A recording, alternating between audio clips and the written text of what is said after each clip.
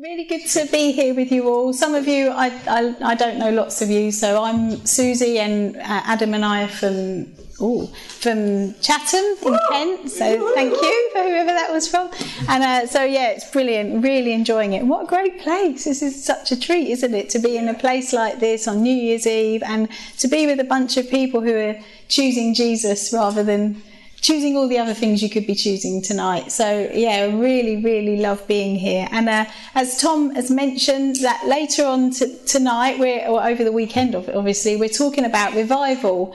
And I loved the thing that Adam shared as well, because I don't know whether you've met people who have, really been in those moments when they've seen God moving in extraordinary ways. But something that you often pick up from when you have met people like that is just the extraordinary sense of love in their presence and the way they love people. And so everything we do should be, that's what God is, that's the mark of God, isn't it? And just love the way God reminded us of that. As we even begin to think about revival, it's not about numbers, it's not about like how dramatic things are, it's about love. And that's what probably has touched, I feel like I'm Love Actually now, not that awful film, sorry, it's not all about love. No, it's about being known and God knowing us. That's why Jesus came and died on the cross, so he could restore us to the Father's love. And when we say it's all about love, we mean that sort of love. And so what we're going to be looking at later on, Adam's going to be talking to us about lots of stories and truths, and we're going to be pressing in to see what does revival look like. But what felt impressed to just take a moment to do before we kind of think about revival out there was to think about revival in our own hearts. And often, always, revival starts with our own hearts, with God breaking into ourselves. And earlier Tom was talking to us and he talked about us living in a state of like in between, of we live in the reality of a broken world, but we're waiting for his kingdom to come, and what we've been talking about with Revelation, we're waiting for that reality to come in. And revival is a bit like, if you imagine that the in-between quickening to like bursts of God's heaven and his kingdom coming in reality on earth. So it's kind of, I thought it was quite helpful to think of it like that. It's like bursts of God's presence in extraordinary, intense ways, and a quickening of his kingdom. It's when we talk about God's kingdom coming, we're talking about his order being restored on earth. When we talk about healing, we're talking about his order being restored in our physical bodies or in our mental bodies. When we talk about repentance, which is always a mark of revival as well, we're talking about our lives aligning back with his wise ways. So we're talking about his kingdom coming. If you're kind of thinking, what is revival? Because sometimes I shy away. I'm like, why do people talk about revival? It's like, oh, we're just talking about all this trying to be dramatic stuff. No, it's like we're saying God's kingdom coming in quick, real ways, in intense ways, which happens throughout history and in the Bible. And we can sometimes, I think I can imagine that this happens by huge gusts of God's Spirit coming, and nobody has any like agency or knows what's happening, and it's just phew, and before you know it, the whole world's changed. And maybe sometimes it is like that. I don't know. We'll see. There is an element of that. But what struck me as we were thinking about this weekend was that it's not always like that. Like sometimes it is, but God's kingdom is always coming around us. Jesus said the kingdom is near when he came to earth. God's kingdom is coming right now. You being here tonight is God's kingdom coming, isn't it? It's like God's kingdom, his order, his restoration coming in our lives. And it seems to me, as I was thinking of this evening and what God was impressing, was that yes, we're praying that God's kingdom will come by power and by his Holy Spirit, but God's kingdom comes in part only to the extent to which his people reach out and take it with two hands. And that's what I felt like he wanted to just take a moment for us to think about tonight. Where are the moments we're going to do that? So we're just going to put you in, do a little bit of group work, just to shake it all up a little bit. If you could get into kind of groups of 6, that would be, or 6 or more, because there's 6 scriptures that you're going to need to look up, and it's easy if there's 6 in the group, because then it won't take ages and you won't have to keep looking. Is that going to be... It's groups of 6, you mean? Yeah, what did I say? 6 groups. Oh, no. Yeah, groups of 6 or more. So might need a glamorous assistant to hand out. So before I hand these out, you need to have groups of... Each person take one of the scriptures. There's only like a couple of verses in each thing. Every group needs a bit of paper. I'm not very good at this, am I? You can tell I'm not a teacher. Each group needs a piece of paper, and then I want you to look up the verses as quick as you can, read the verses, and then think about what is common to each of those situations. Is that crystal clear? Yes. Right, okay. And we're going to take, if we can do it in 5 minutes, that's amazing. If not, 10. Go. Come on, John. Shall I give out half? What struck me about these circumstances and what I felt like God was kind of impressing on my heart for my life and for all of us, as in this is so obvious, this is probably why you didn't even notice it, is that in every situation, those people were on their own. Bum, bum, bum. They were alone. And so I have entitled this talk Alone Moments with God. So yeah, they were alone. And what you may have noticed is they were alone in different ways. So Jacob I think it said that his family had just gone before him. So he was kind of with people, but then he stood back. But he was alone and he wrestled with God. Moses was at work. He was doing his shepherding job, but he was alone with God. David was surrounded by armies, wasn't he? Surrounded by armies and also surrounded by people really important like the king and his big brothers. But it was as he walked onto the battlefield, he was on his own. He walked onto that field alone. Naomi, Ruth had a mother-in-law egging her on, telling her what to do, but it was Ruth on her own that had to creep into someone's bedroom. I mean, that's the strangest story, isn't it? Creep into someone's bedroom and crawl under his sheets. She had to do that alone. And then Esther had her uncle, her godly uncle, again, egging her on, telling her what was what, encouraging her in the faith. But she was the one that had to take the steps down the scary path towards the king, who was either going to hold up his sceptre and say die, or hold it up and say live, or not hold it up and she would die. She alone had to take those steps. And then Jesus in the Garden of Gethsemane, he was surrounded a little bit, wasn't he? And he withdrew, and everyone that he was with only went and let him down and fell asleep. He was alone praying, and he had to do that. In each of those scenarios, an individual had a choice to make. Even though they were surrounded, only they could make the choice. Only they could feel the fear. Only they could feel the potential pain. Only they could know the embarrassment, or even more than embarrassment, wasn't it? It was potential death, and for Jesus it was death. Only he alone was going to die on the cross. And as I was sort of wrestled with this, because I keep thinking, but God, when we're in RM and we're in a group of churches, we talk about how important we are. We're in a body. We're not alone. We reassure people all the time, you're not alone. God's with you. You're not alone. But the reality is that dawned on me is that there are situations when we are going to have to take responsibility and do things alone. And we have to kind of face up to that and be strengthened, and we have to recognise that, because we're part of a body, but a body is made up of lots and lots of individual cells that have to be healthy, if that makes sense. And the Bible and history shows that God in his grace uses the church and the body, but that's made up of individuals, like we've seen in these stories, who reach out, like Tudi said, who take hold of situations, who approach God on their own. We can pray that God, and we will be later, will turn a nation, will save a town, will heal a city, and he does hear our cry. But he starts by saying, okay, I'm going to start with you. You on your own, what am I going to ask you to do? What's he going to ask us to do? And the truth of that is, as each of these people in these biblical scenarios realises, that's a painful process, that's a scary process. And so I just wanted to unpack just a few more people through history, these were people in the Bible, but through history, people in long ago and people even in the last few years who have had to make those decisions on their own, because the Bible actually says, there's that verse in Galatians, doesn't it, that says each of us have to carry our own load.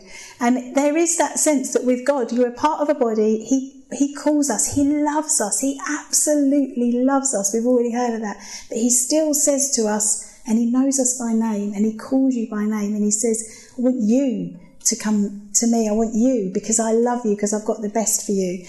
And so there's just a couple of people. Oh, I haven't got the book. Can you grab? There's a couple of books in. I just wanted to introduce you to, and you may well have already known or heard or met them, but some more people that had to face and walk with God alone. And so when we're talking about revival, this has many of you heard of James O. Fraser? So this book's called Mountain Rain, and James O. Fraser was a missionary to China, and he went in obedience. He was, interestingly, he had a promising career as a pianist and an engineer, I think, wasn't it? He could have been, and he chose to walk away from those in that sense, and went to China and lived for many, many years. Many years he lived on his own, and he literally. Is there a funny noise? Oh, it's out there, okay. Many years he lived on his own, and he literally trod across mountain ranges to reach the Lisu people, and he had to. He did that on his own. He had God put people around him, but he had to make those choices, and he had to press through and decide, yeah, God, I hear you calling me by name. I know what you want me to do. But for him, as for all those situations that we read about in the Bible, there was a painful process. He was a man who God used. And so what happened with him, he worked there for many years, and he felt God had said to him, I want you to reach the Lisu people. And other people said, oh, we think you should go here, there and everywhere. And he was like, no, I think God wants me to stay. So he persevered in prayer for years and years and years. And then what happened after years and years and years, there was a revival. He saw he made the Bible in their language, translated it into their language, and he saw he and other people then by then had joined him, saw many of that people come to know Jesus, and it was a complete turnaround in that nation's situation. But that's the exciting part that we read the end of. But in the middle of that was him again and again and again having to make many decisions on his own before God. He worked and waited for years and faithfully lived a life of obedience. He went through disappointments and frustrations, so much so that often in his diaries he records moments of depression to the extent of suicidal thoughts, when he just thought, I cannot go on. But in those moments, he had to be on his own before God and decide, am I going to carry on, or am I going to give up? Am I going to go home? What am I going to do? And it was in those alone moments before God that he decided to press on. And he wrote in one of his diaries, it seemed as if God was saying, you are crying to me to do a big work amongst the Lisu people, but I am wanting to do a big work in you yourself. And he was brought again and again to a place where his own needs and wants and preferences were surrendered. He became smaller so that Jesus was seen greater through his life. And he was so well accustomed to having to get used to this procedure of wrestling with God, like we see Jesus wrestling in the Garden of Gethsemane, so much so there was, it says there was drops of blood. James had to wrestle with God and wrestle on this matter. And another time he wrote, it was an actual burden. It burdened me. I went to my room alone one afternoon and knelt in prayer. I knew that the time had come for the prayer of faith. And then, fully knowing what I was doing and what it might cost me, I definitely committed myself to this petition in faith. And again, it struck me, alone I came. And so he's another hero of the faith that we know had to wrestle on his own with God. Jackie Pullinger, I'm pretty sure many of you would have heard of her again. So again, a woman who was surrounded by people, but she applied to go to a mission agency, and they didn't they didn't accept her for some reason. And so she said, I feel like on my own before God, he has told me I should go. And so she got on a boat, and I don't know all the details, I've read the book, but she got on a boat and she got off at Hong Kong, and it says she literally walked the streets on her own before God, and then she prayed and she said, God, show me which bit of this is mine to love. Which bit of this is mine to love? And God showed her the walled city, they called it, didn't they? God showed her the walled city, which, again, many of you may know, but this was a huge area where the triad gangs ruled, and there was much drug addiction and much, horrible, scary place to be, somewhere I'd be like terrified to go. And God said, I want you to love that bit. So she just started loving and chatting and praying for people. And what happened was, as she prayed for people who were addicted to drugs, they just got set free like that, literally. And God began to move, and more people came to her. And then it said that she even would have people come and stay with her, and it grew and it grew and it grew. And she was there for 40, 50 years. It was her decision on her own before God to obey. Doesn't matter what the rest of the crowd was saying, her decision to go and to obey. And she saw this huge turnaround, Jesus' name being made famous in Hong Kong. Another person who I think we're getting even closer to home and even more recent, Angela Kem. I mean, some of you, she's probably in your church, isn't she? Angela Kem, if you don't know her story, she's in RM, she lives in Cambridge now. She used to live in South Africa. She was a white South African, and her story again, I seem to remember her saying she used to go up to the mountainside, isn't that, what's it called? Cape Rock Mountain, the big, who of us gets to go and pray on the side of, what's it called? Table Mountain. I have to go up Chatham Hill for my prayer walks. It's not quite the same. But she was up on the side of Table Mountain. She used to go and pray there, and she used to take her thoughts to God, and she would wrestle with God alone. And he told her,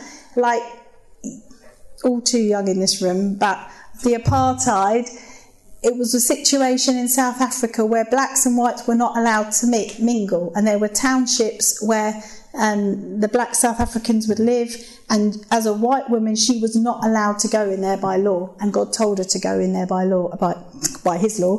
God told her to go in there, and she went, and it was so scary. She would have to make arrangements for her. She had children, and she would have to make sure that if she didn't come home, people would be there to pick them up from school. But she just went in, and she just started loving people alone. She just started loving and praying for people, and people began, she could have, people literally were getting kidnapped, taken away, disappearing, dying. Horrible things were happening, but God protected her, and she began to talk to people. And over the years, again, there was all this stuff happened where there was housing that was built for people that couldn't afford housing, and God just turned situations around, and God used her. Again, she made a decision on her own before God. And where are we?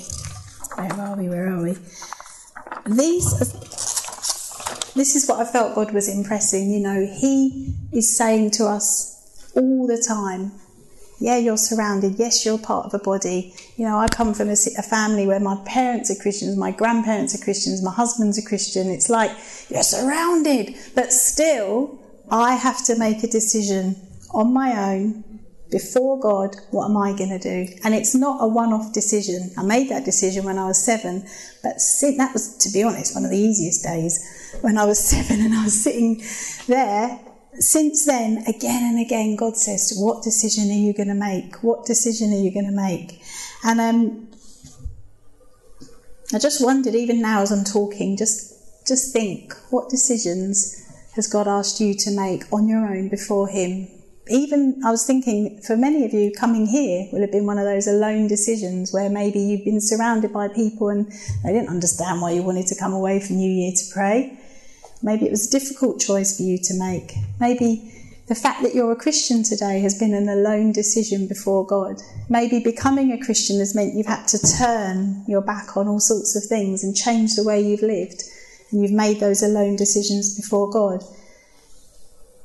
but also think ahead. What are some of the decisions that we have to make on our own? We're going to have to do. We are surrounded. We do have people that we pray with. We're part of a church, but you're going to have to face things that you're going to do on your own. Think about, like, the first day when you started school, you do that on your own. When you go to university, you're going to do that on your own. When you start a new job, you're going to do that on your own. When you go for a job interview, you're going to do that on your own. Each of those situations are moments when we have to take a step and we have a choice about how we're going to do it, about how we're going to spend our money. You do that on your own, about all sorts of things, isn't it? Who you're going to marry, who you're not going to marry. You make that decision on your own. Even when you get married, you live in that marriage on your own, if that makes sense. You still have to decide before God, how am I going to live before God in this marriage? And there's choice after choice that makes up who we are. We're going to sit at computers on our own. We're going to scroll through social media on our own. And finally, the Bible says that we come into this world and then we leave, and we will leave on our own. And we've talked, didn't we, about the end times. Who are we going to face on our own? We're going to face God on our own. And those moments, the everyday moments, it's like, I felt like God was saying, you know, He loves us so much. And sometimes those decisions that we can sing and hear, we're like, yes, God, I love you. I want to surrender my life to you. And then we go back to college or work next week. And it's hard when you're on your own and you have to wrestle. But the love of God is what sustains us. And it's like we have to, and I felt like He was saying, and I was like, why are we talking about this? It's a bit gloomy, isn't it, on your own? But it was like God was saying, if you don't recognise that, then what happens is, in the moment, when I've had those moments on my own, when I'm on my own with God, and I'm like, this is impossible. Nobody else has felt like this, God. Has anyone ever felt like that? No one else has ever had to do this. It's never been this hard. And there's something wrong, and so I'm going to give up. And then it's like He gently brings me back and He says, hello, no, that's not true. This is not impossible. The Bible says there is no sin. And that's not that others haven't struggled with. There is no choice that others haven't struggled with.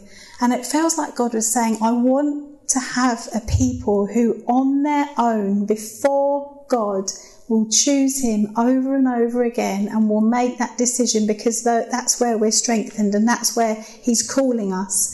And Hudson Taylor, who was another missionary who went to China, he said, and I'm going to read this for China and then I'm going to read it for England. China is not to be won for Christ by quiet, ease-loving men and women. The stamp of men and women we need is such as will put Jesus, China, souls first and foremost in everything and at every time. Even life itself must be secondary. I'll read that for England. England is not to be won, or the UK, is not to be won for Christ by quiet, ease-loving men and women. The stamp of men and women we need is such as will put Jesus, the UK, souls first and foremost in everything and at every time. Even life itself must be secondary. That's what it was for Jesus, for Esther. That's what it was for James Fraser, for Jackie Pullinger. Their life was secondary to what Jesus was calling them into. And when I think about my own moments, one particular moment came to mind, which I'm not proud of, but I will share with you, so that when you think, well, if Susie's that rubbish, then it's a funny one. So I started secondary school, and that's a painful moment on its own, isn't it? And we were in a family that had the second-hand uniform, so I had to go through that pain of dolling myself up in a whole attire of second-hand uniform and get myself all ready, had all the pictures and all the rest of it. And I was a Christian, and I thought, I'm going to get this one nailed. First day into secondary school, and so when I was at home, I got my new pencil case. That was new, it wasn't a second-hand pencil case. And I smothered it with Jesus stickers. This was going to be my moment. I was going to tell the whole school I was a Christian, and the way I was going to do it was with Jesus loves you stickers, smothered in stickers. Went into my lesson, managed to get through a couple of lessons without using my pencil case, and then I think it was French, I can still see it, sitting by the side of the wall, and the teacher said, right, get out your pencil cases. My alone moment, reached into my bag, pulled all the stickers off as quickly as I could, and put the pencil case on my desk. How awful. That was me. That was just, it was like, that was bad. But I know Jesus' grace since then, and somehow by his grace and his mercy, he got me to a place by the sixth form I was able to lead the Christian Union, and God, not lead it, help lead it, but God does it. And so, but that was for me, I was like, oh yeah, that was an alone moment when I didn't really rock it. But there will be many, many more of those. There will be many more of those in our lives, and I just think that right now God wanted us to just think quietly to ourselves, and he might want to say to you, you might be thinking, oh, I've really messed up some of my moments before God where I haven't wrestled with Jesus and I haven't made the right choice. And you know what? His grace is so sufficient. The love of God is unending. Or you might be thinking, I'm actually really scared of those alone moments, because it is scary. And the reason why it's important to be aware of other people is because the Bible says this in Hebrews. It says, therefore, this is how we do it. We choose God over and over again because of the joy that's set before us. In Hebrews it says, therefore, since we are surrounded by such a great cloud of witnesses. So think of the witnesses that surround you. Jacob, who wrestled with God. Ruth, who went for God. Esther, who chose God. Whoever it is you think of, who are the cloud of witnesses? It says, let us throw off everything that hinders and the sin that so easily entangles us, and let us run with endurance the race set out for us. Let us fix our eyes on Jesus, the author and perfecter of our faith, who for the joy set before him endured the cross, scorning its shame, and sat down at the right hand of the throne of God. Consider him who endured such hostility from sinners, so that you will not grow weary and lose heart. And so how do we choose God again and again in those moments? Whether for you it's covering your pencil case with stickers, whether it's deciding, no, I'm going to say no to that relationship because I want to put Jesus first, whether it's saying I'm not going to do that course, I'm going to follow Jesus, whether it's saying I am going to put my money towards God. How do we make those difficult choices again and again? Whether it's saying, no, I'm not going to go out and get drunk, I'm going to go and pray for New Year, or I'm not going to go out and get drunk on a Friday night with all my friends, I'm going to put my social media accounts to bed. How do we do those choices again and again? Because it is hard, it is a choice. It is a moment we have to make. We do it for the joy set before us. And when you think about it, Jacob wrestled with God, and then he saw the joy of walking with the blessing. Moses had a moment alone with God at the burning bush, and then he saw the joy of the Israelite people walking free from Pharaoh. David had a moment walking alone onto the battlefield, facing Goliath, and then he saw the joy of the enemy scattered. Ruth had to climb into someone's bed she didn't know, and then she saw the joy of God's provision. Esther walked up to a king. She could have had her head cut off immediately, but she didn't. She saw the joy of seeing her whole people saved. Jesus wrestled in prayer with fear and pain. He knew he had to go through the pain of absolute death, but he saw the joy of his own resurrection and salvation for all mankind, for the joy set before him. What is the joy that God is calling you to? So we don't focus in that sense. We acknowledge there will be pain, there is choices, there is alone moments. What is the joy God is calling you to? And I wonder if you can stand for a moment, please, while we just ask him, God, what is the joy you're calling me to. Because maybe right now God is not saying to you, I want you to go to China. Maybe he is. Maybe he's not saying, I want you to go to a dangerous place, a dangerous township. Maybe he is. Maybe he's just saying to you, I want you to think about your moments when you're at home on your own in front of a computer. Maybe he's just saying, oh, like I said, I want you to think about your relationships, how you're spending your money. But be assured that it is for the joy that God sets before you. It's for the joy. And there's one more story that I just wanted to finish with. Some of you may have heard of a man called Eric Liddell. I haven't got my phone because the quote's on there. Is it in my bag? Or was anyone? Darn it, would have been such a good moment. Hold that thought. Mate, it's probably not in there. It's probably at home. It's always in the washing basket. Sorry? It's bag. It's on the Lectio app. Do you happen to have the Lectio app? The Lectio app. You don't have that. Oh, he's got it. He's got it. Thank you. Right, let me read to you. Some of you will have heard of a man called Eric Liddell, who was a runner. Have you heard of him? Yeah.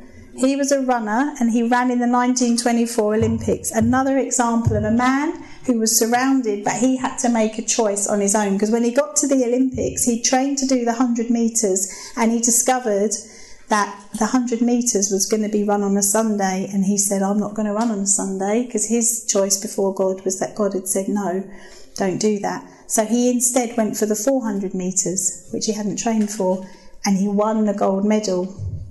And he said, it has been a wonderful experience to compete in the Olympic Games and to bring home a gold medal. But since I have been a young lad, I have had my eyes on a different prize. You see, each one of us is in a greater race than any I have run in Paris. And this race ends when God gives out the medals. And so I just want you to close your eyes and I just want you to ask God, what are you asking of me alone today? What are you asking of me alone today? And Jackie Pullinger,